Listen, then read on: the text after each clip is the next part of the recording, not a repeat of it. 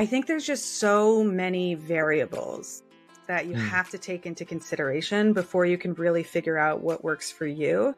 And one of them is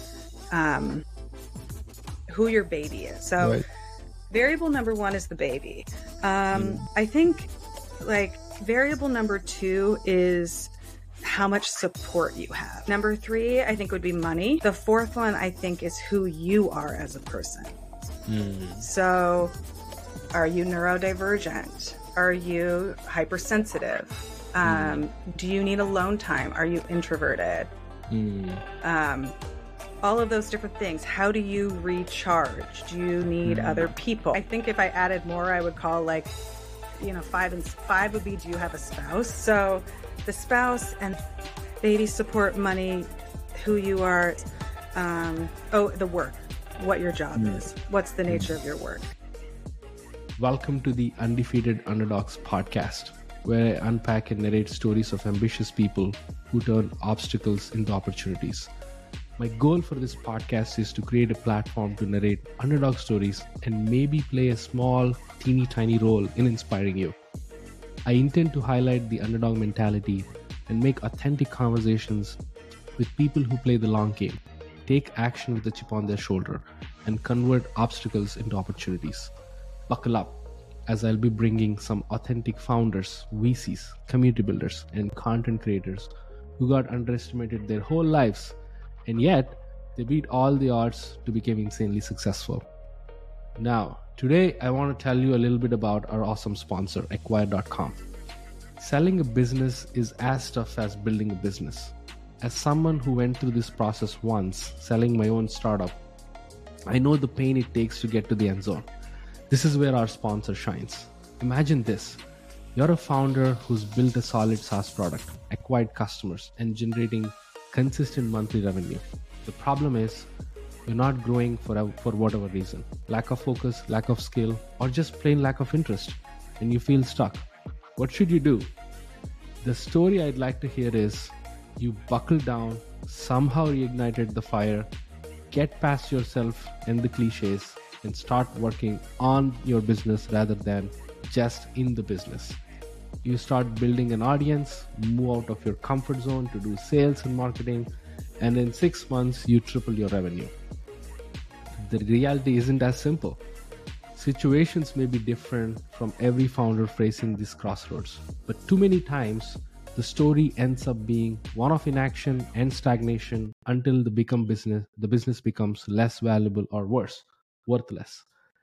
If you find yourself here, or your story is likely headed down a similar road, I offer you a third option. Consider selling your business on Acquire.com.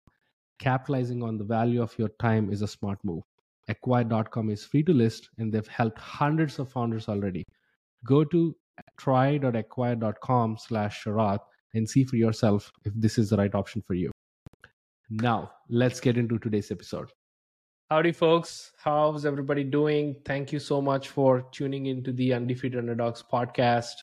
Fun fact, today, a year ago today, I launched my first episode, and I'm recording, I think, 33rd episode with my awesome guest today. So very excited, very grateful for everybody who's tuned in to the podcast episodes, gave me feedback, and really came forward to support me. It means a lot, and this is something I really enjoy. And without further ado, I want to introduce the guest, Sarah Peck. Welcome to the show. How are you feeling today? Congratulations on your 1 year mark. That's huge. Podcasting is so hard. I think it's just so much work. It's so rewarding, but that's such a huge milestone. Thank you. I appreciate it. Yeah. Thanks for the kind words. It is. I think last year around this time, I went on a couple of podcasts as guest, and quick story, I kind of felt that I was driving the conversation, and I accidentally discovered that, you know what, I can do it. I can really hold a conversation, and I really enjoyed it. I came out of feeling that I went to moon and came back. It felt like so adrenaline. I felt that effect. And then I took the courage, and you know what, I said, let's actually ship it. And since then, I'm really enjoying it. One of the things I look forward is to find interesting things about how people think their life, startups, all things, and try to implement in my own life. So I'm kind of doing this for myself, and in the process, find audience. So but enough about me. I'm really really excited about Sarah being on the show for two reasons. One is this is going to be like a different episode for folks who are listening. Just a red alert, because we are going to cover a lot about parenting, how founders with kids should think about life, prioritize life, work life balance, and all the stuff. And also, of course, I want to touch about some tactical stuff Sarah mastered, like writing, comms, and whatnot. But let me give you guys like a brief intro of Sarah. Sarah is an author, startup advisor. She's been writing so much that Harvard Business School and a bunch of prolific publications featured her work. And predominantly, she's well known for Startup Parent, one of the top 1% globally listened podcast about founders with kids like myself. So that's where I got tuned into it. And one other thing, she's really good at comms, which I want to touch about, marketing, and the other tactical stuff. And before we dive into the episode, I want to give a huge shout out to Amanda for introducing us, connecting us through Twitter, and here we are recording the episode. I'm stoked, Sarah, and shout out to her. Uh, Again, I think, like I said, I was talking to Sarah, and this is kind of like a two-part episode in one episode. Two piece, I would say. One is we want to touch about parenting and whatnot, and we can dive into the tactical stuff. But right off the bat, why startup parent? I love that question. I want to say something, if it's all right for people listening. If you don't have kids or you're like, parenting, this doesn't apply to me, like, I don't, let me just tune out right now. I find parenting conversations so fascinating. And if you're never going to have kids, you probably are going to hire a whole bunch of people that have kids. You're probably going to be surrounded by a whole bunch of people who have kids. Right. I'd wager a bet that you were a kid at some point in your life, right? Parenting is one of those universal things that actually touches all of our lives. So if you're like, wait a sec, I'm going to check out, hang out with us for a little bit longer, because I like to look at the intersection of parenting as it touches lots of different things, from mindfulness, like how does it affect who we are, to why do your friends with kids turn into a-holes if you're not having kids, right? Like if you're not having kids and your friends start to act like a-holes, you're like, they never have time for me anymore. There's a reason, and there's a really important conversation to be had there. So yeah, I hope people hang out. No.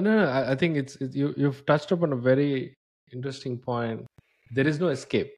Like, parenting is if you're building something, creating something, you're already a parent in a way, because your startup is a baby, or your newsletter is a baby, a product of yours, just like kids are products of ours, right? So, and it's so funny that you mentioned that, because on the other day I was thinking, sharing with my wife about this. A lot of people, I think, I don't know if being civilized is the right word to call. When you get married, when you get kids, you get more civilized, is what they say, right? Like you get more systematic, in a way, because you have a routine. You have to, like, you can't be reckless, you can't take risks and whatnot, right? And I can talk about myself. I became 10x ambitious after got married, after having kid. Before, I was like single, just like I had everything to like risk about. I'm taking more risks now, and I'm finding that courage, because it's like I'm being very responsible, and I want to actually build a better future for my kids, for my wife. And that really drives me, right? Like I have a 2-year-old son, and whenever he comes from daycare, I see him, and that drives me. It's literally that, like, in every morning, how can I make his life a little better? not like great. I can't promise everything, but that is something that people should realize. A lot of people postpone, either having kids or even getting married, right? They think that their nomad life is going to destroy, the married life is going to destroy their nomad lifestyle and Yeah. whatnot. And people just postpone because they think that, that's the, Settling I don't know. down. Yeah. Exactly. Shutting down and That's like, settling whatnot. down. I Interesting. feel Oh, I go feel ahead. more responsible, and I feel like, what, now I have to even stretch more, like, Hmm. more weekends, do more Hmm. things, again, mindfully. I don't want to burn out myself, but uh anyway, but you've touched a very great point. I feel it's absolutely true. uh there is no escape. Mm. Everybody's a parent in one way or the other way, especially when you belong to startups.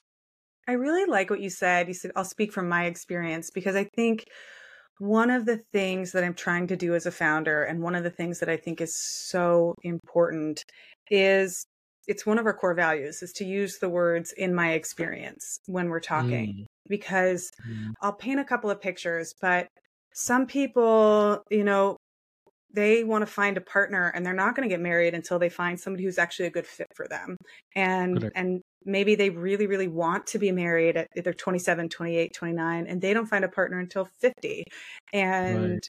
And um, some other examples in parenting, some people, it sounds like you got really motivated and there's more meaning and more ambition Mhm. and more drive.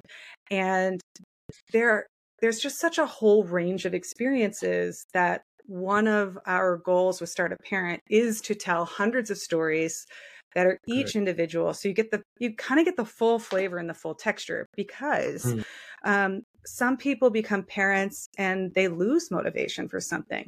Some people become parents and they feel like they're drowning. Some people mm, become parents and they have a lot of depression. Some people, I'm going to say this, it's going to be very controversial mm, because this is not something we talk about in our society, but some people regret becoming parents. mm, And it's really hard for them. Some people absolutely adore it. Some people find it easy. Some mm, people find it like intuitive. Some mm, people find it confronting. mm, It is such a huge thing mm. to bring another person into the world. And Oh. that journey can begin far before people see it, because I know people who, struggle with infertility for 7 or 10 Mm, years, people who desperately want to have kids and they will they try everything and then they try adoption. They don't realize, most people don't know this, right? Adoption can cost $10,000, $20,000, $50,000, $100,000, yep. right? Surrogacy can cost $100,000. Right. Or you don't have a partner, so you freeze your eggs and you don't realize that there's only a 5% chance of that working out. So, Right. the odds, you can freeze your eggs, but that's not Right. an insurance policy. It's kind of a last True. chance policy. So all of that to say, I just named 100 different stories. All of that Yeah. to say, it is such a huge undertaking. It is so big. It True. covers almost everything: your emotions, your feelings, loss of control. And I work with a lot of people. So I run Startup Parent. I work with a lot of people Mm, that they just want to carve out a little bit of time for work for mm, themselves to stay with, I've got this idea, I've got even more mm. drive, I want to do something really meaningful, and I'm suddenly responsible for the life of another human being, and I'm terrified, right? Like I'm terrified, I'm overwhelmed, this is hard, I'm not sleeping. Yeah. I just want to add on top of what you said. It's definitely not easy, right? Or it's not like something. Every day is not like sunny day, beautiful with a lot of like, uh, only highs, that emotions about like bring you're interacting with the kid and whatnot. I've had shitty days. As a matter of fact, literally yesterday night, my 2 year old decided to wake up at 4 a.m. and he didn't go to sleep. no, he said, hell no, Buddy. I want you to pick me up. And we struggled with him, like, hey, I was talking to him and all not. And I literally I only slept like what, 5-6 hours or even less than that. It is freaking hard. It is always hard. I think the hardest thing is always there. It's like building a startup. It's not easy. Everybody would have been a billionaire by now if it is so damn easy, right? And same thing, everybody would have been a parent if it is that easy. It's freaking hard. Everything is a learning curve. Every day is a new day. I feel the way I overcome that stress, anxiety, that overwhelmingness is what I realized before even having kids is that being a human being is ridiculously hard itself. That's like Yeah. the odds are completely against. It's like 400 trillion is to 1. That number freaks me out all the time. So if you're a human being with full healthy body, with eyes, with legs, functional organs, that means you're already hitting a lottery. And if you're bringing a kid with all things like working like a not an MVP, like a Totally. full-fledged product, that means you're so privileged, right? Yeah. And whenever I have like hard days, I tell this to my wife and vice versa. We just like think that we are ridiculously lucky, like so lucky that we are a reason for a human being on this planet. There are like 7-8 billion people out there, and that is the perspective I try to either convey, because all these problems go away. I can sleep 2 more hours today, for example, like just to go back my sleeping complaint. And it's good that we should complain, because that's the way we went out certain things, Yeah. so that it won't hold us. But yeah, I became more ambitious, and I never stopped working, because we have to and that actually gives me like a good motivation. But uh why startup parent? Why did you build that? I know you've done a ton of things before startup parent. I Yeah. think before 2016 for a longer time. What was the reason, like, okay, it is the end? I saw your story. I read the story on the website as well. Yeah. uh, but yeah, we want to hear from your own words. Sure.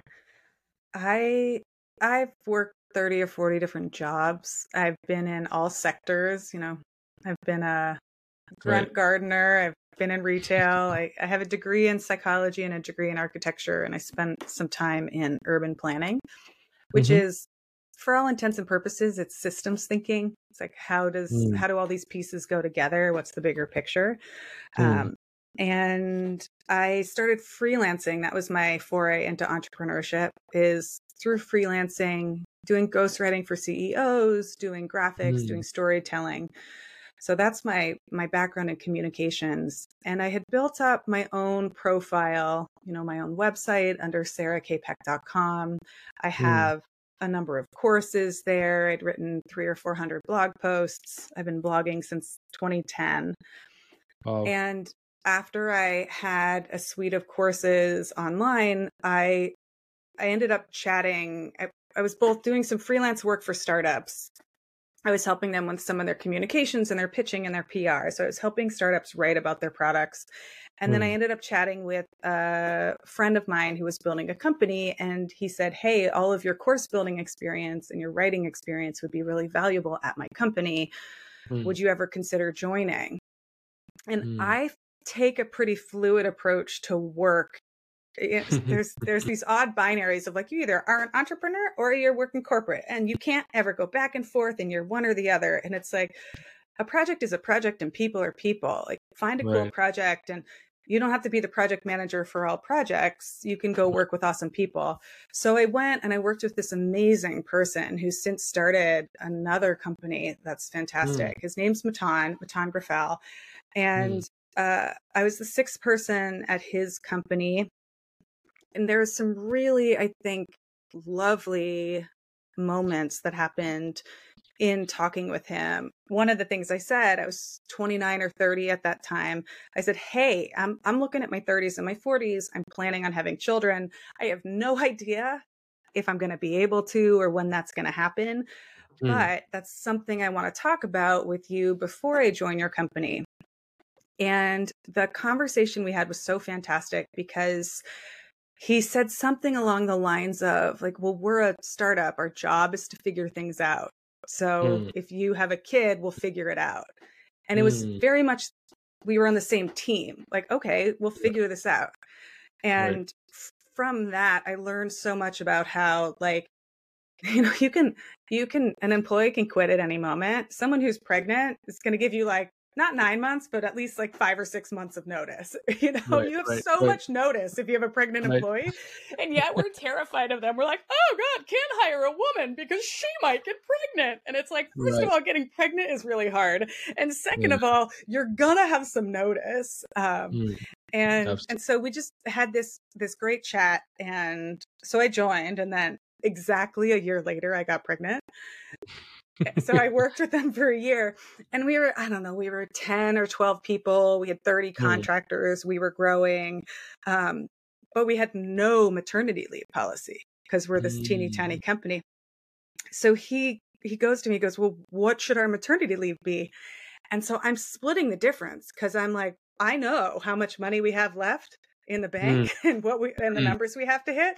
And I'm like, well, if we pay me for a really long leave, then I'm going to take a bunch of money from this company. But I also need to take some leave because I know how important this is for everything. So we ended up we ended up writing a maternity leave policy because we were so young.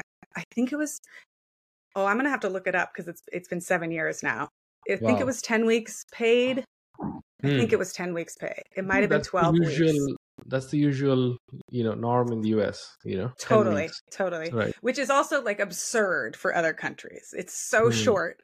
Dads, if you're listening to me, by the way, take 12 weeks. Just take the leave. Don't take one. Everyone's like, oh, I'm going to take a week. I'm going to take 2 weeks. Don't do that. Like, take more leave. I can give you all of the math for why it's going to make your family so much more money. But so I went back to the company, but one of my side projects I was writing, and I pitched a book proposal called Startup Pregnant at the time, like what it's like to be in the startup world and to be pregnant, because I was wandering around Manhattan, like puking into random trash cans because I was so sick with this pregnancy. And I worked with a team of mostly dudes who nobody else had kids in the company. And I just didn't know where to go. I was like, who's been through this? Like, who's going to help me? What am I doing? I'm so overwhelmed. And so my book proposal got accepted by a really big agency in New York. So I talked to the co-founders. I was like, hey, I want to go spend a year trying to write this book. And they sent me off. They sent me this huge basket. Wow. It was, I'm so still sweet. Such good friends with him. I just went to his wedding. It's like the epitome of what you hope working with someone would be like. Right. And very few people are empathetic too, right? Like, especially in this world, everybody wants to like grow faster. They want to get results faster. They want everybody's attention and whatnot. Priorities change between people. And I'm glad to hear that it didn't go the other way, which would have caused even more stress when you were already going through a lot as pregnant. Glad that happened. And talk to me about like what was like the transition of working at a company to almost like kind of writing this book and building your own thing, right? There is definitely like freedom, but you kind of also had another soul with you. It's not like you're doing this like previously, right? Like talk to me about that transition. Like, is it overwhelming? Like, how did you manage doing all things, being a mom in the first early few days? I mean, it's kind of terrifying. I think overwhelm and fear are really familiar emotions. Like, I don't know what I'm doing. Right. It's a very familiar position. And then I cry, I go for a walk or a bike ride. I give myself a pep talk and I'm like, okay, we're going to figure this out. Right. Cause that's it. We're just figuring stuff. You're just staying one step ahead of your customer and one step ahead of your child. That's it. We don't have to have all Right. the answers. Mm. I find this to be one of the most bewildering parts of adulthood is that so many people are looking to you for answers and you're looking around being like, I guess like, no, we're just out here in the woods trying to figure this out. Oh, Right. that's, you know, but the transition, it was kind of scary because I was leaving an income and now I had a small baby to care for. I never had any, like ideas that I would stay at home with a baby the whole time. I've written this article and y'all can look, it's on my Substack. It's called The Parenting Math That Doesn't Add Up. But there's 168 hours in the week, 24 by 7. Daycare's 40, right? Daycare's 40. You still got like 90 odd hours with your kid. Like if you put your kid in daycare 40 hours a week, it doesn't mean you've abandoned them. It means that you're just getting a small amount of support to do things. So that was always our plan was we're going to get daycare or some sort of care because we aren't going to hold the belief that we can be full-time parents and full-time entrepreneurs. Like I can't think straight by myself, let alone with children around. I just need a couple of minutes to just try to think. And the thing that surprised me was you'll get daycare for 40 or 45 hours and then everything has to fit in there. Everything. So my doctor's appointments, prenatal, postnatal, my therapy, my dentist appointment, the nap when you only get 4 hours of sleep and you're like literally trying to get into your office and you walk into a wall. Instead, you're like, well, missed the door. Guess I'm a little tired. But that's a real cost. Like daycare is pretty expensive. It costs about the same as a 2-bedroom, a 1 or 2 bedroom. So wherever you are, like if you're in Michigan and a 1 bedroom is $900 a month, then your daycare will probably be about $900 a month. I'm in New York City. It's about $2,500 for a 1 bedroom. It's about $2,500 for my daycare. Just talk to me about those 2 years when I had 2 kids in daycare. Oh, it was $5,000 a month just for those 40 hours a week. And you're like, okay, pressure's on. Got to make a little money, right? See, I think that's the thing that should drive people, right? You shouldn't worry about, hey, how can I get $5,000 or whatever X dollars to support my kid? It's like half glass empty if you think that way. There is always half glass empty, in that scenario. You basically have to like roll up your sleeves and you basically have to say, hey, how can I actually make more money? What else can I do? How can I stretch myself? How can I go one extra mile, right? Without being sane. I'm not saying go insane. don't do like bonker stuff that destroys your mental peace. I think people miss that and they just snap out and they just declare, or they see friends who are going through that phase. And I see a lot of my friends right now who are just postponing parenting, like because they think that it's a financial burden on them. They're like committed for their house or a car loan or whatever the shit they that is not important to bringing a child, right? So anyway, didn't mean to stop you. I just want to like. No, I like where you're going with this. It's if you want kids, I think one of the things I would say, if you know in your heart that you want kids, if you've done the soul searching and you know that this is really meaningful for you, I don't think people talk enough about like it might not happen for you, right? It's not a guarantee. Sure. And you can't take things for granted. For men too, I think a lot of men don't realize that their fertility is being deeply affected right now. Like it's something like 1 in 6 couples have struggles with fertility right now. And there's stuff happening with the microplastics and the hormone disruptors and all the different things where, I know we see insert famous actor having a kid at 75, but it's just not true for all men. And if you know you want to have kids, why, like, it's worth asking yourself, like, what am I afraid of, or what am I waiting for? Because it's always going to be a catastrophe. It's always going to be a mess. There's always going to be an economic crisis around the corner. Yep. It is going to be a crazy amount of money. You're never going to be able to save up enough for it, but you will be able to figure it out day by day. Like you will be able to, if daycare costs that much money, right? Let's say you're like, oh, I don't have $1,000 or $2,000. I just don't know how to do it. There's a number of questions I would ask myself. Number one, how can I make an extra $1,000 a month? The simplest thing might be raising your prices or asking for a raise.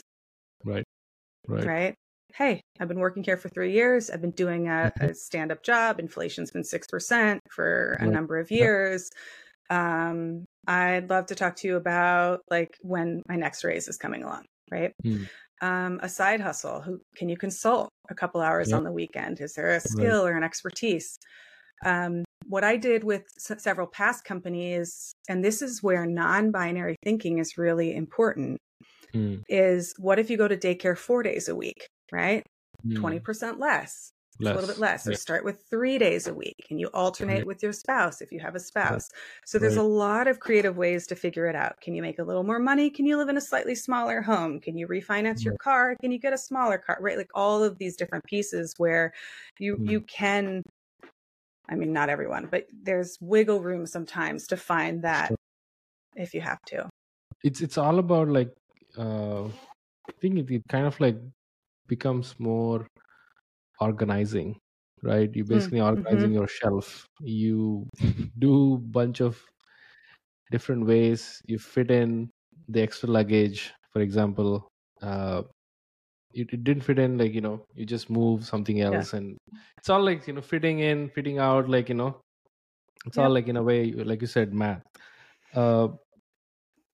Quick, what advice do you give for founders who are, again, postponing, like, for lack of perspective, or lack of having all the facts, or even like lack of realizing that the other side is much more beautiful than where they are right now?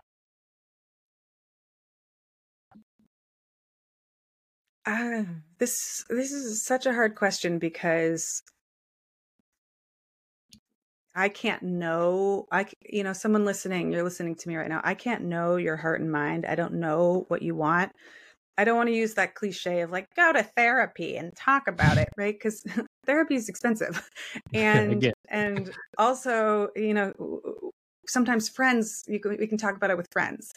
My husband and I, when we met, he did not know if he wanted to have kids. And I definitely wanted to have kids. I've known since forever. And the way that we had the conversation, I said to him, I am going to have kids in my life, whether they're biologically mine or not. I'm going to be volunteering with kids. I'm going to be leading high school groups. I'll probably be adopting kids. I may foster kids, right? So kids are going to be a part of my life. This is part of the package. I really want to have my own children. And he was like, I got to think about it. And I didn't know this, but he went and he had some conversations with friends, and he said, hey, I've always said I don't want to have kids. Can we talk about this? Can you like go for a walk with me? And he read a bunch of parenting books. He journaled a whole bunch, and it was 3 weeks later, and he said, I think I could have kids with you. Let's keep dating and let's keep talking about this. And so I share that story only in as much as, if you're in that place of not knowing, ask a friend or even someone that you really like the way they think, but maybe you don't know them, and say, I just want to have a really serious conversation about kids. Would you be willing to talk to me for 30 minutes or go for a walk with me? Trying to figure out if now is the right time or not. And don't do it with a work colleague. That would be my advice, right? Sure. Do it with someone else and just ask some deep questions. If you get stuck, change the channel. So what I mean by that is, if talking isn't working, try journaling. If words aren't working, try moving. If moving's not working, try doodling.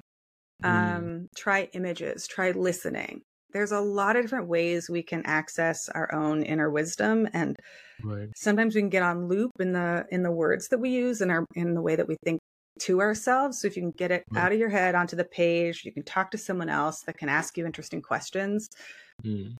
That can really open it up. It's awesome. Yeah, love that advice.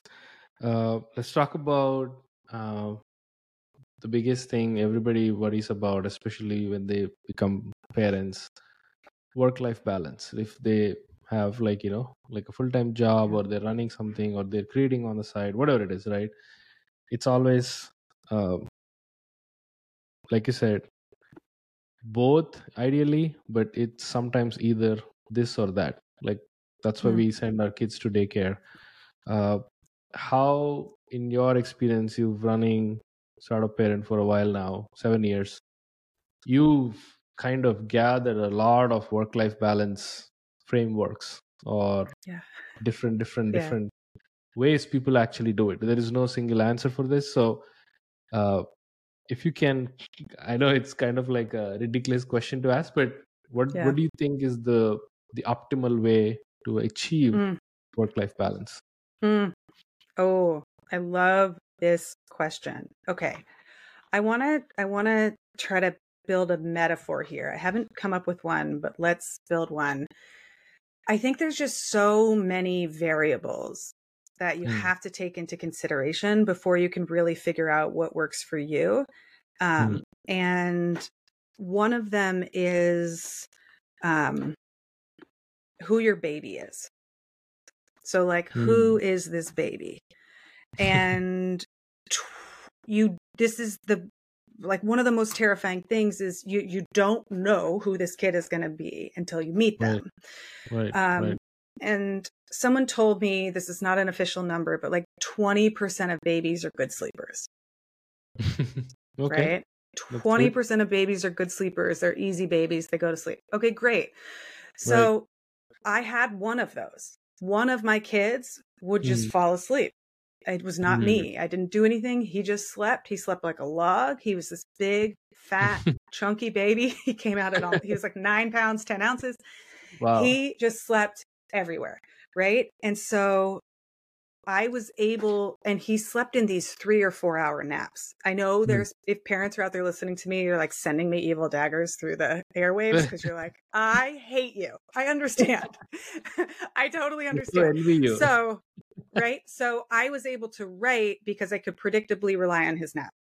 There are other babies that come out and they, for some reason, have some sort of angst with the world, and they will scream for 6 months. And your nerves will be frayed, your nervous system will be shot, your eyes will be bloodshot, and you'll be like, I don't understand how to balance. It's not your fault. It's just this baby, right? This baby needs you constantly. And also it needs more than you because you need someone to give you a break so you can sleep. So variable number 1 is the baby. I think like variable number 2 is how much support you have. And that's the invisible support. And this is where I think I get the most frustrated, because there's so many, I'm going to go into gender here, but there's so many male entrepreneurs out there who have a full-time stay-at-home spouse. And then there's so much entrepreneurship advice out there, and writing advice. You go back to like the 1920s and the 1930s, and it's like, I just get up at 5 a.m. and then I write until like 12. And, and then I do all my editing after lunch. And what you don't see is the subtext. And the subtext is all of my children are taken care of by my spouse. My wife brings me my breakfast. I don't even cook for myself. My wife brings me my lunch. And that's fine. There's nothing, I don't want to shame that particular scenario.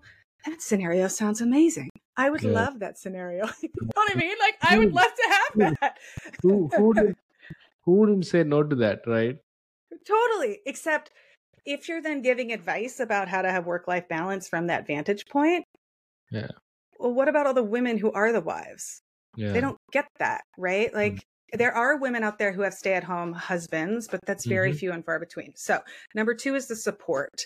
And the support also is like, do you have helpful parents?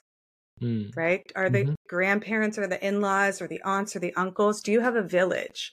Because there are people who, right, they drop their kid off on Fridays and they get their date night because grandma and grandpa are able to take them. Right. I want to ask you all about this. Like, I want to know your situation.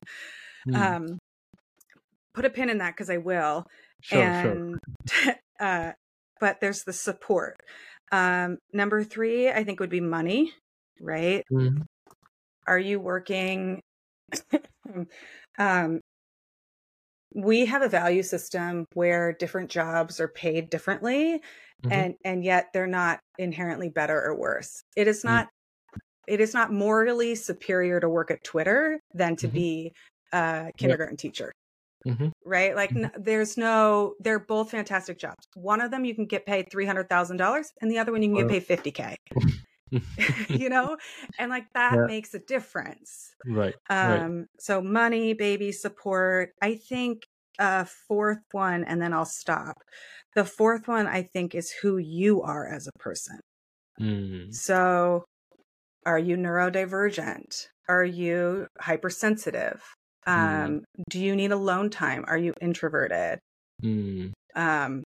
All of those different things. How do you recharge? Do you need other people?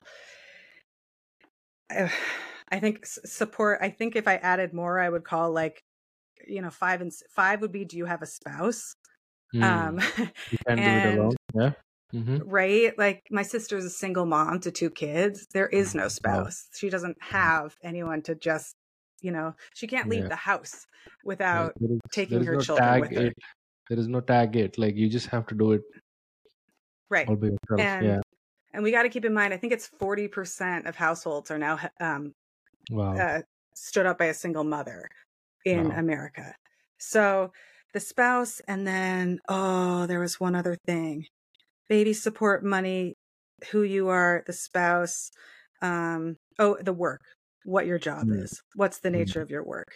Because let's say you're like an astrophysicist and you require your brain, or you're a surgeon and you have to have good sleep, versus, I don't know, like I'm a writer. My stuff isn't it's not life or death. Right. You can manage in the same way. Right. Exactly. I can't think, so I need to be able to think, but it's not life or death if an essay doesn't go up, versus like if I'm working on somebody's brain. Right. So when we talk about work-life balance, I think it's the metaphor that I would build is, it's like, are you planting your seed? God, I don't mean to be this. I'm not trying to be a pun. Like, think of like an acorn seed. Are you planting it on a rocky cliff that gets very little rain, and you're trying to grow in between like 2 rock crevices? Or are you planting it in like a lush valley that gets regular watering all the time, with robust soil, and the soil's been filled? So I don't have an answer to your question of work-life balance. I think that is my answer. No, it's absolutely true. I think like I said, right, we all wish there is this is not just for parents, generally, like everybody, like who has 2 lives. One is they have a personal life, they have a professional life, any kind of life. One, there is like people who go out, meet friends, versus personal life, whatever it is, there is like two buckets. But I would add one more, which I sort of kind of dealt with work-life balance, is setting expectations. It's like both ways, like, setting expectations at work. Hey, before I had 18 hours of time myself with my wife and whatnot. I don't have someone to take care of. So I won't be spending 18 hours. I'll be spending 10 hours. For example, same thing. Like, hey, my wife, me, both, used to go to like dates once in a week.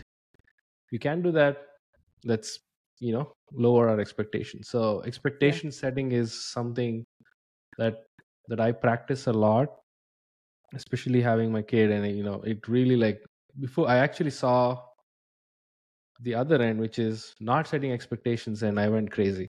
I went like bonkers. We had like fights, we had like arguments, we had like, hey, who needs to take care of it? There is no system, there is nothing like, hey, you wake up Sunday morning, I wake up Saturday morning, type of, like, trade off. There is no tag it, like that concept. And even at work, even with myself, I used to work on my side projects when I had like full-time job, like over weekends. Now, hell no, of course no.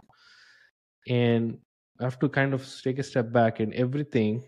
So that way we'll be like, okay, we'll all be happy when we are intentional, right? So there is an intentional expectation setting that I practice, that I think is, at least that's the answer to me. Whenever someone asks about work-life balance, it's intentional expectation setting, whatever it is, right? Like with parents, with anything, work, go back.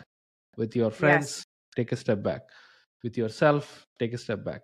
I used to meditate like every single day before Ruhan, my 2-year-old, was born. Me and my wife, we both had that habit. After that, he came and he destroyed that. Like, now I made peace with, okay, I won't be meditating like 30 minutes a day, every single day, or I wake up in chaos sometimes. So it's okay, right? Like, you basically have that type of mindset that'll help you, because I think all other factors, it's really, you can't really control, right? Like they kind of come at a point where unexpectedly something hits you. So and even then, even with this expectation setting practice, there will be a ton of turmoil. It's not like super, like, straightforward, but at least you kind of do certain things at control, right? So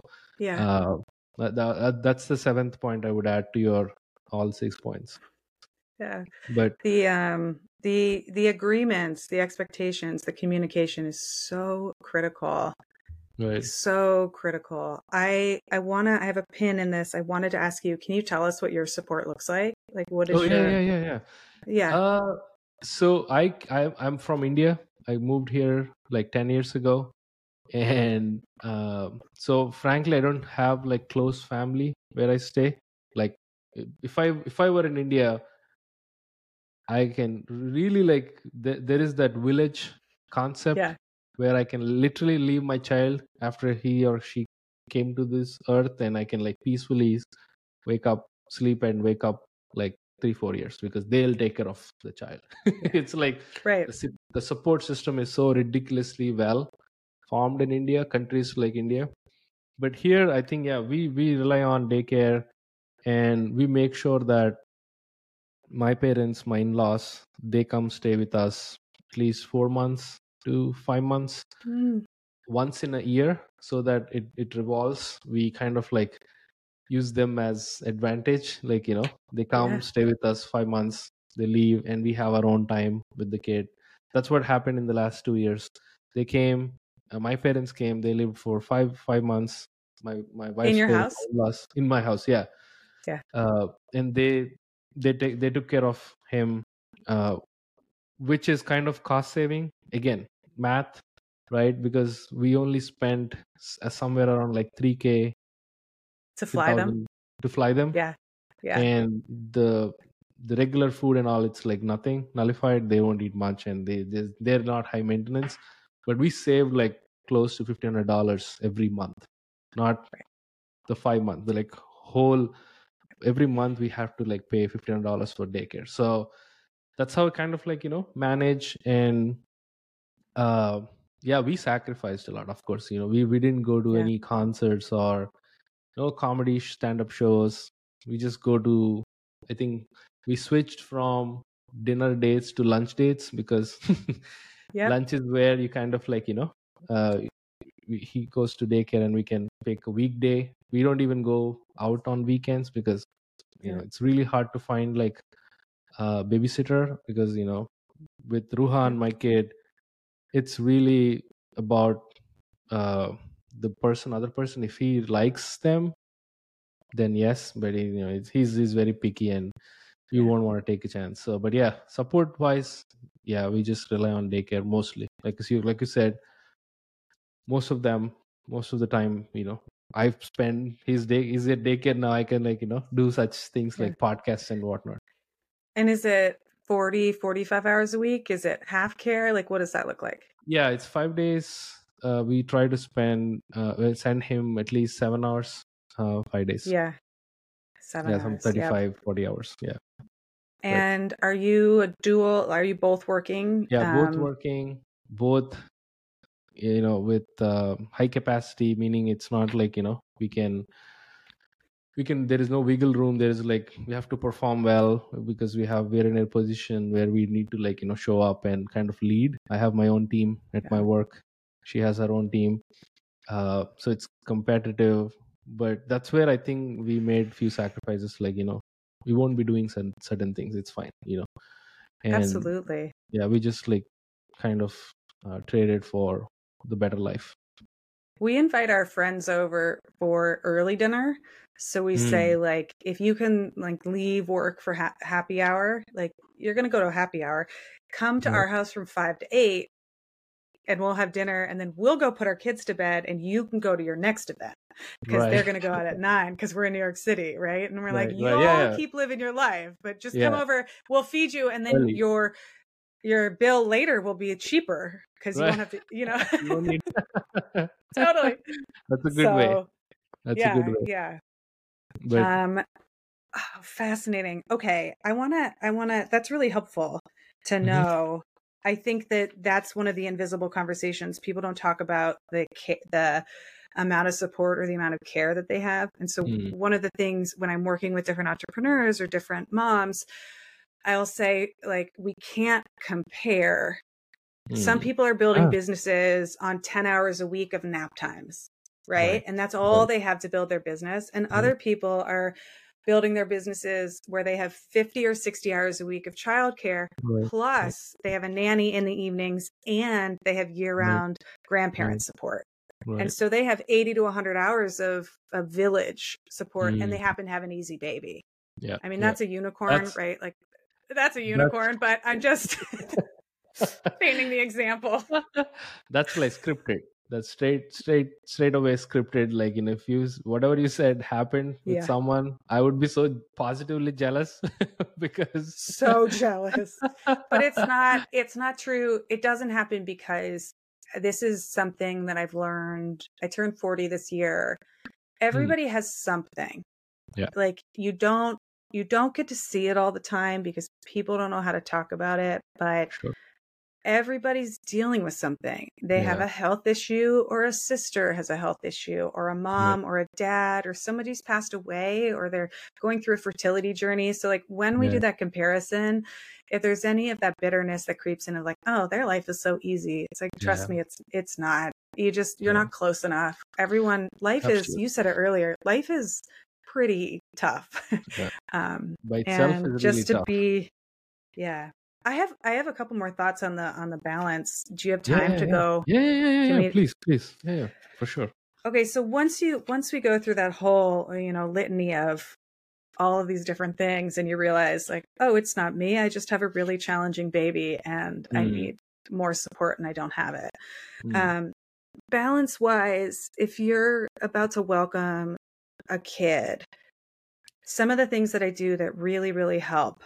I generally try not to have meetings on Mondays or Tuesdays. Just keep those really light. Every parent I've talked to is like, Monday between the morning and noon is recovering from the weekend. Right. Like you're making that transition. And I happen to work from home, and so y'all are going to laugh so hard, but I scrub cleaned our couch. I was like scrubbing it. And this is what I did. No joke.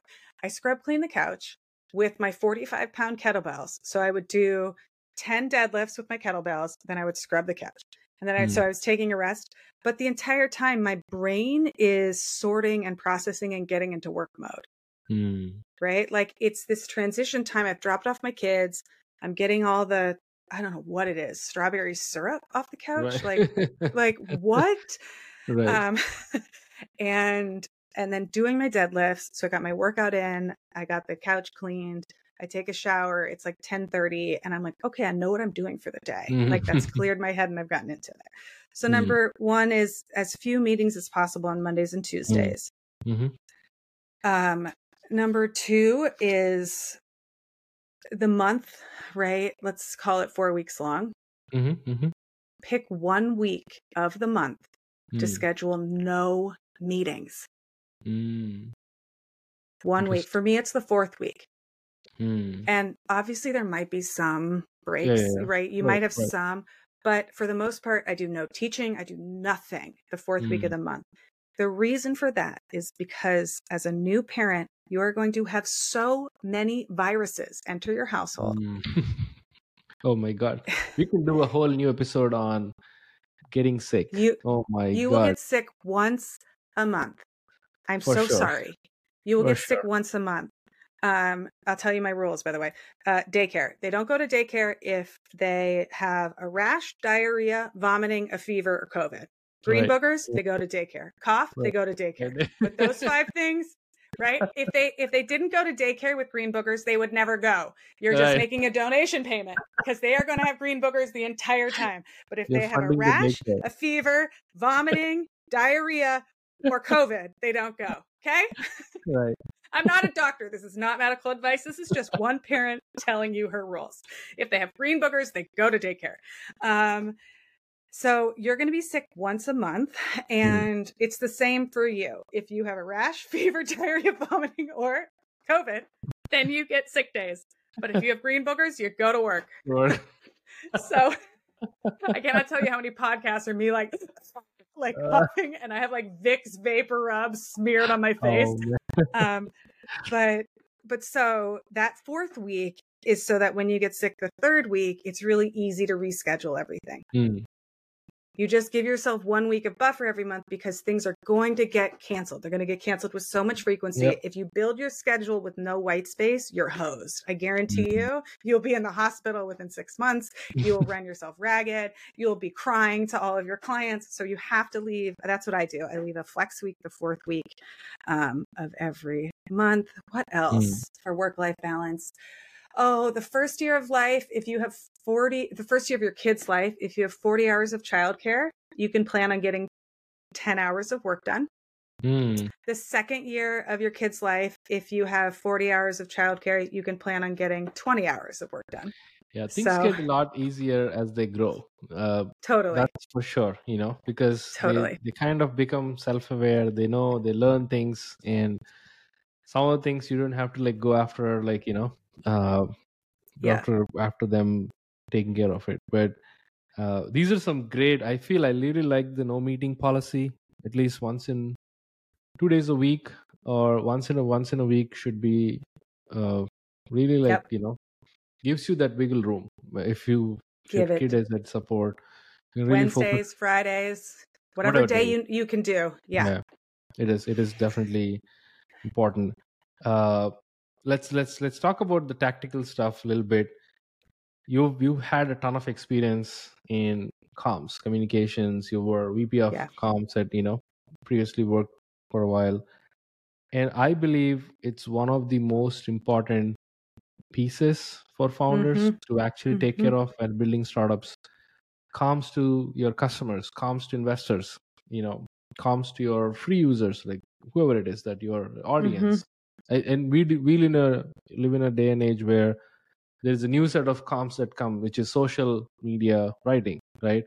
And so on and so forth. So what are some best practices that you found that founders or anybody who's building businesses should really like this is where I should you as an advisor, this is where founders should really focus their minds on? Who are we talking to? Team, spouse? Teams, I think mostly tactical. Teams, their investors, their users, their Yep. employees, for example, comms is Yep.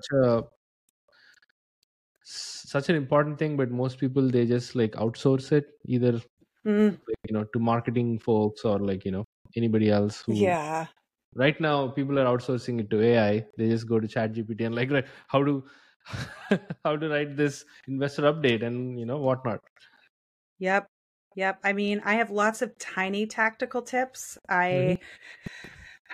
I'm trying to think of what the most meta useful thing is here. I think most people under communicate. They have no idea how Mm. poorly sorry guys, Mm. how poorly they communicate and how little they communicate. Communication is really, really, really hard. Mm. And it's in part because of how people learn and how people listen and Right. what we retain. And let me think about this. So we want to communicate more often than we think. Mm-hmm. We want to over communicate. Let's see, what are some of the problems that I see? I think people think it has to be perfect and they get really Mm. worked up. Oh, I've got to deliver this the perfect way. And it's kind of like building an MVP, except you end up building a product and you're trying to like make it perfect, and you end up polishing you're like spending days on the favicon, you're spending days and days and days you're like Logo. deep into the favicon and you're just afraid of releasing it. And it's like, Right. no one cares. Use a Yeah. generic gray circle. Like Right. it does not, you don't need a favicon. For people who don't know what a favicon is, it's that little teeny tiny image On the on browser. the browser tab. And like you can add it, but like it does not matter for your product. Yeah. So it's like you're polishing, and communication, that means you've waited too long. So you want to communicate regularly. You want to be consistent, and consistent doesn't mean every Monday at 9 a.m. It's like, hey, I'm going to talk to you like every week. I'm going to talk to you every week, or every couple of days you're going to hear from me. It's going to be unusual not to hear from me. Consistent means I'm going to text you most of the time in Slack. And if it's really spicy, it'll be an email, or it's always going to be an email, or it's always going to be in text, right? You're going to find something consistent to do. Communication is not about delivering messages. Communication is about having a conversation between people. And so this is probably the number one mistake that people make.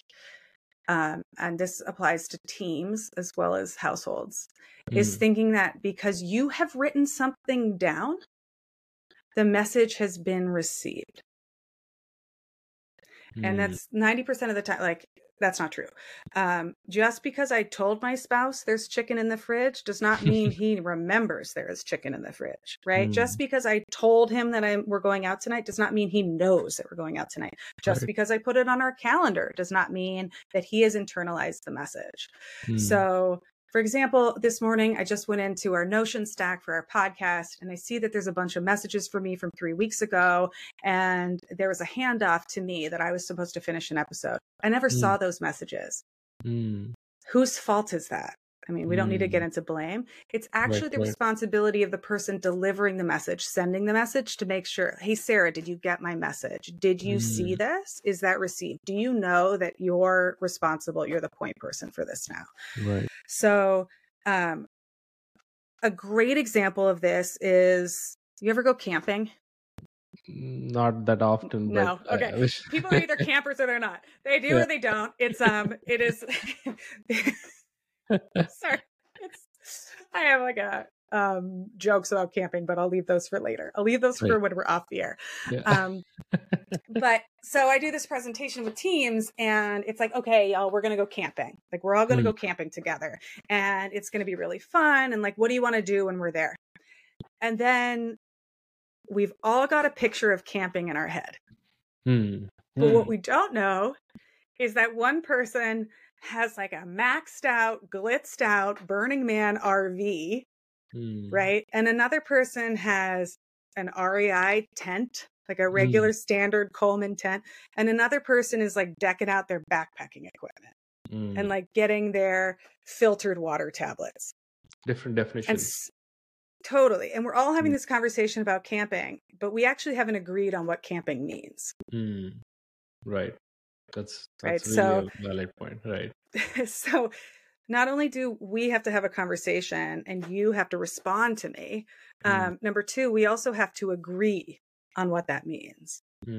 So those are kind of the clarity. two high level. Yeah. Two clarity, high level effective, things. Consistent communication. And I really like what you said. Communication should be conversational. It's not just like, telling something. It should be like there should be a two-way mode instead of like just pushing from one way. Couple of really like, again, some tactical stuff. Startup Parent itself is a big community, right? Like, on Substack.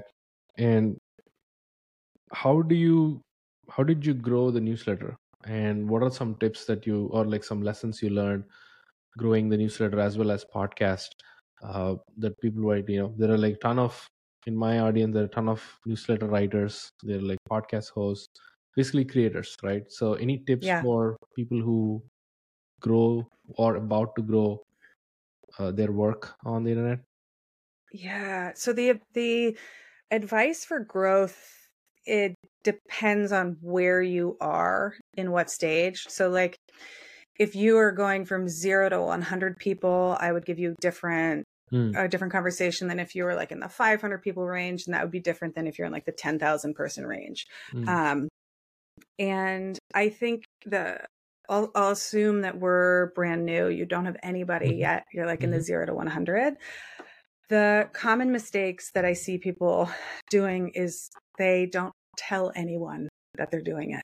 They just assume that, magical email addresses will float through the air and then land on their newsletter list like a fungus gnat on a plant, like a fly to a piece of meat. Like it's not going to happen. Right. And so you have to tell people about it. You have to tell people about it. And there's a couple of tricks to this. Number one is do not tell people to sign up for your newsletter, like your friends and your family. Don't be like, you have to sign up. You have to sign up. You have to sign up. Tell them about it. Say, hey, I'm writing this thing. It's for these people. If you know anyone like this, tell them to sign up here. Because your mom is not your newsletter audience, right? Your brother is not your newsletter audience. Your colleague is not your newsletter. So when you start tapping into their weak ties and close ties, when you start tapping into your close tie network of people that you actually know, the majority of them don't give a crap about what you do, which is fine. But they might know people who know you. True. Or sorry, who want what you have to offer. Right. So you're not asking them to be your subscribers, and you're not spamming them, and you are not putting them on your email list without asking them. Right. Yeah. But you are telling them, like, hey, I made this thing. It's for these people. So folks listening, I write a Substack. It's called Startup Parent. It's for people who are founders with kids. I write a lot about motherhood. I write a lot about fatherhood. I write about dads who are lonely. I write about the injustices against parents. Sure. I have some raging feminist pieces. To be a feminist does not mean to hate dads. It actually means to care about dads. So I care deeply about the dads. I care deeply about the moms. I geek out about parenting. If you are someone who is a parent and you are thinking about business, or you have a side hustle or anything like that, and you want to be in conversation, you can sign up, startupparent.substack.com. If you know of a mom that would like something like this, we'll put the link in the show notes. I'm just doing that as an example, right? Yeah. I think I like the way you're going after a persona, specific niche, instead of broadcasting, saying, hey, I did this work. I think many people do that. Like they just broadcast saying, I'm doing this, I'm starting this side project, I'm working on this product, I'm writing here, I'm doing this podcast. And like you said, magically expect universe to do the work for them. Yeah. Instead of you, like you were saying, I actually like the way what you said. Don't ask for people to sign up. Just express that I'm looking for a specific niche, and if you know that Yeah. niche, just pass it along. That I That's think right. is a very basic ask. If you constantly, hey, sign up for this, sign up for this, sign up for this, I think that's kind of like really annoying. But if you ask for help, most people do that because it's in passing it on is such a simple Yeah. task. I love that tip for sure. A couple of more questions. One is on Sure. the other side. Do you want to share a founder story that really inspired you? A founder with kids, like, wow, they actually kind of, again, figured out uh, Yeah. by doing things, by experimenting. Any particular story? I think you've interviewed like more than 200 people, so that's we just want to curious about. So many. I can't I think the specialty, so I run a community, it's called the Wise Women's Council, and it's for business moms. Hmm. And I can give you, I'm not going to share like the specific people because Yeah, they're, yeah. Makes it's a sense. private community, but the quality of the conversations we have. Hmm. One of the things I try to do is carve out 90 minutes of space for you to have that big conversation. Like we were talking about earlier, do I want to have kids? Do I not? Hmm. Hmm. And we end up having these conversations where people are thinking, do I want another kid? Am Hmm. I going to have a third kid? Can I bring my spouse home? Like, am I making enough money for my husband to be a stay-at-home dad? Do I want that? Does he want Hmm. that? Hmm. Do I get a divorce? Right? Do I quit my job? Should I sell Hmm. my company? Um, I, those are the like bigger conversations that you need just a little more space for. You Hmm. don't need a year. You need 90 minutes a couple of times to really Hmm. start to unlock this. And what I've seen, there's one member who was with us for 4 years, and she started a company, sold it, it got acquired. Hmm. She helped build that from 20 people to 200 people. She Hmm. exited. And then she said, I don't know what to do next. Hmm. And Yeah. then spent 9 months researching to try to Hmm. figure out like, okay, I want to be strategic about the next company that I build, and Hmm. tested a whole bunch of ideas. And she's now on her third media company. And so Hmm. she's building another company. And it's really cool to watch. And she said, I can pinpoint each of those decisions to some of these conversations we had in your community, like Hmm. because we had space. Right. Um, then we also, so I work a lot with people in opening up lateral possibilities. I think Mm-hmm. one of the most fantastic things about right now is that the world of work is changing so fast.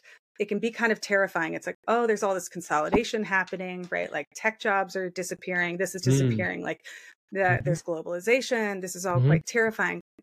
And we don't really have a playbook for what it looks like to be a woman in your 50s and 60s, right? Sure. We've got kind of the 80s model of the glass ceiling, or like the concrete ceiling if you're a woman of color.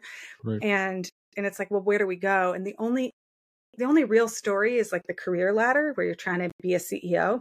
Hmm. And one of the things we talk about is these lateral moves of becoming an angel investor, Mm-hmm. starting a venture fund, Mm-hmm. joining Mm-hmm. boards because you can get paid to be on board seats, Mm-hmm. starting a side hustle. Like Mm-hmm. there's actually a tremendous number of possibilities for women who have 20 years of career experience. Experience. They're Yeah. product managers, they're ex-product managers from Google. They're from, they've done all of this fantastic stuff.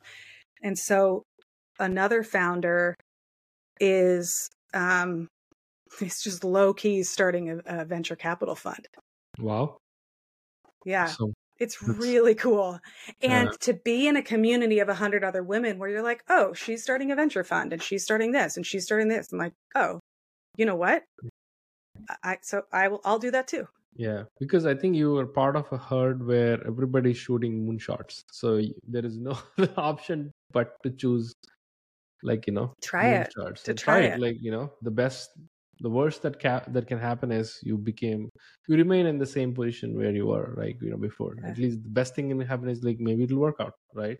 I Yeah. love that mentality, and kudos for bringing such empowered women together.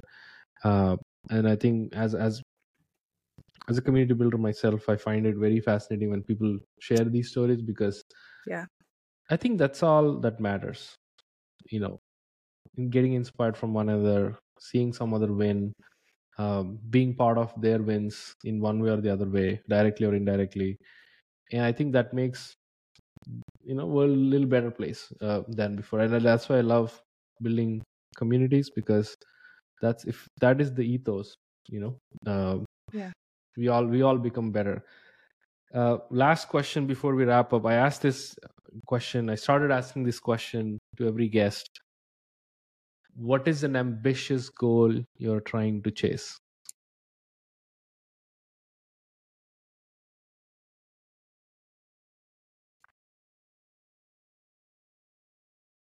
There are a lot of them. I'm trying to think about which one. I want to write so many books. I want to write so many books. That's Nice. one of my goals. I have this secret dream. I don't know if it would be good for me or terrible for me, but do you know that show Survivor?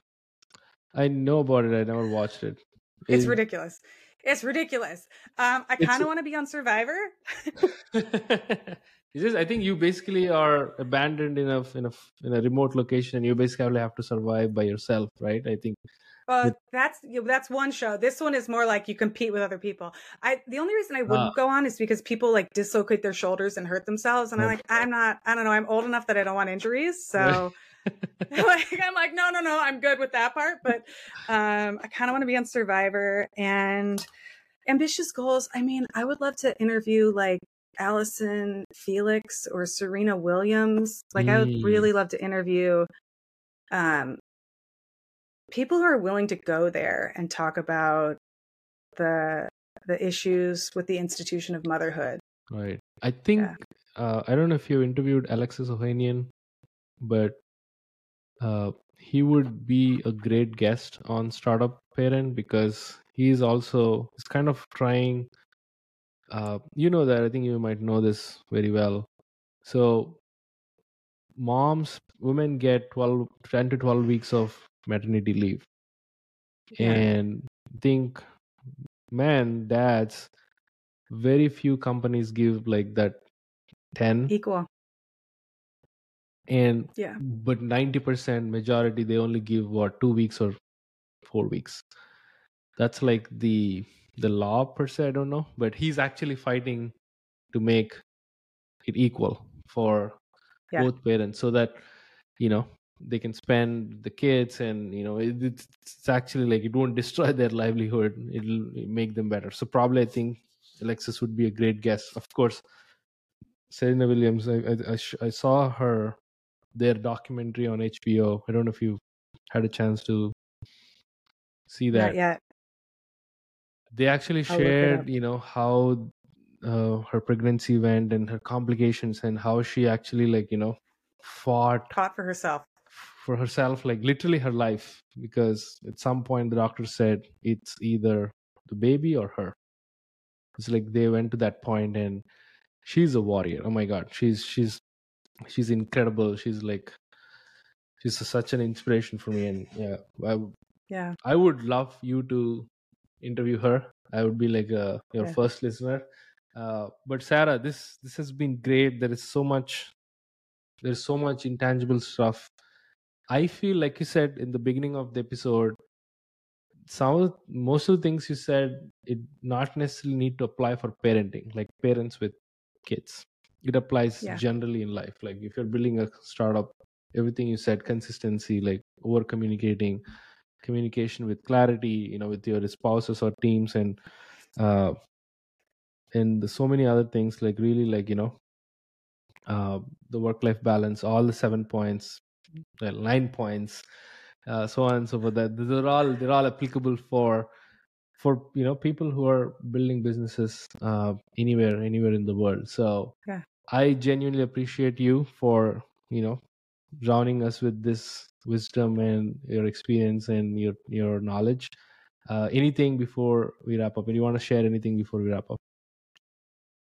I mean, a million things. We could talk about so much. I will close the loop with Alexis Ohanian and what he's doing, because you just reminded me, for dads who want to take equal leave. Number one, I do a talk about why you should give equal leave. So if you want me to come do that talk, I've got a whole thing on why it's so important. But the TLDR, the nutshell, is like, number one, if you take equal leave to your spouse's income stays higher. But for every week you don't take, she takes like a 2% hit or something like that. So women lose this huge amount of lifetime earnings when dads don't take leave.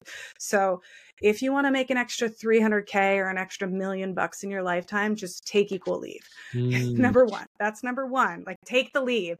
Number two, there's only 3 times in our life that we know about when your brain is going to grow at a really phenomenal rate. It's when you're a baby, a teenager, and when you spend time with a kid, a baby. So if you want to have some of the most explosive brain growth and have like more neurons build in your brain, spend time with a baby. So like, for all those hackers out there trying to like hack your way to a smarter way of living, all you got to do is spend time with a baby. That's number two. And number three is, if you only take 1 or 2 weeks of leave, it's not actually good for your business. But if you take 12 weeks or you take 6 months, it forces you to create systems. It forces you to delegate. It asks you to do a whole bunch of stuff that's really powerful for your business. That's my pitch in a nutshell. I have a whole talk on it. You can email me if you want me to bring it to your company. But take, just if you want to make $1 million, hack your brain to be better, and then improve your business, take paternity leave. That's awesome. I think that's the great note we can close it off. And for folks who are listening, Sarah's very reachable. Her DMs are open on Twitter, and she's very approachable. You just heard yourself. But Sarah, again, appreciate you. Thank you for all the time. Thanks for all the tips. And folks who are listening, appreciate you all for tuning in. There are more amazing guests coming on the show in the next few months. I'm excited as ever. Like a year from now, like previous year, I have no podcast, nothing experience in terms of like sharing these incredible stories. But now I have a reason to look forward, and you are the reason partly I do this. So thank you for that, and take care of yourselves. We're approachable, and if you have any questions about kids, not kids, startups, anything, please reach us out. On that note, cheers guys, and take it easy.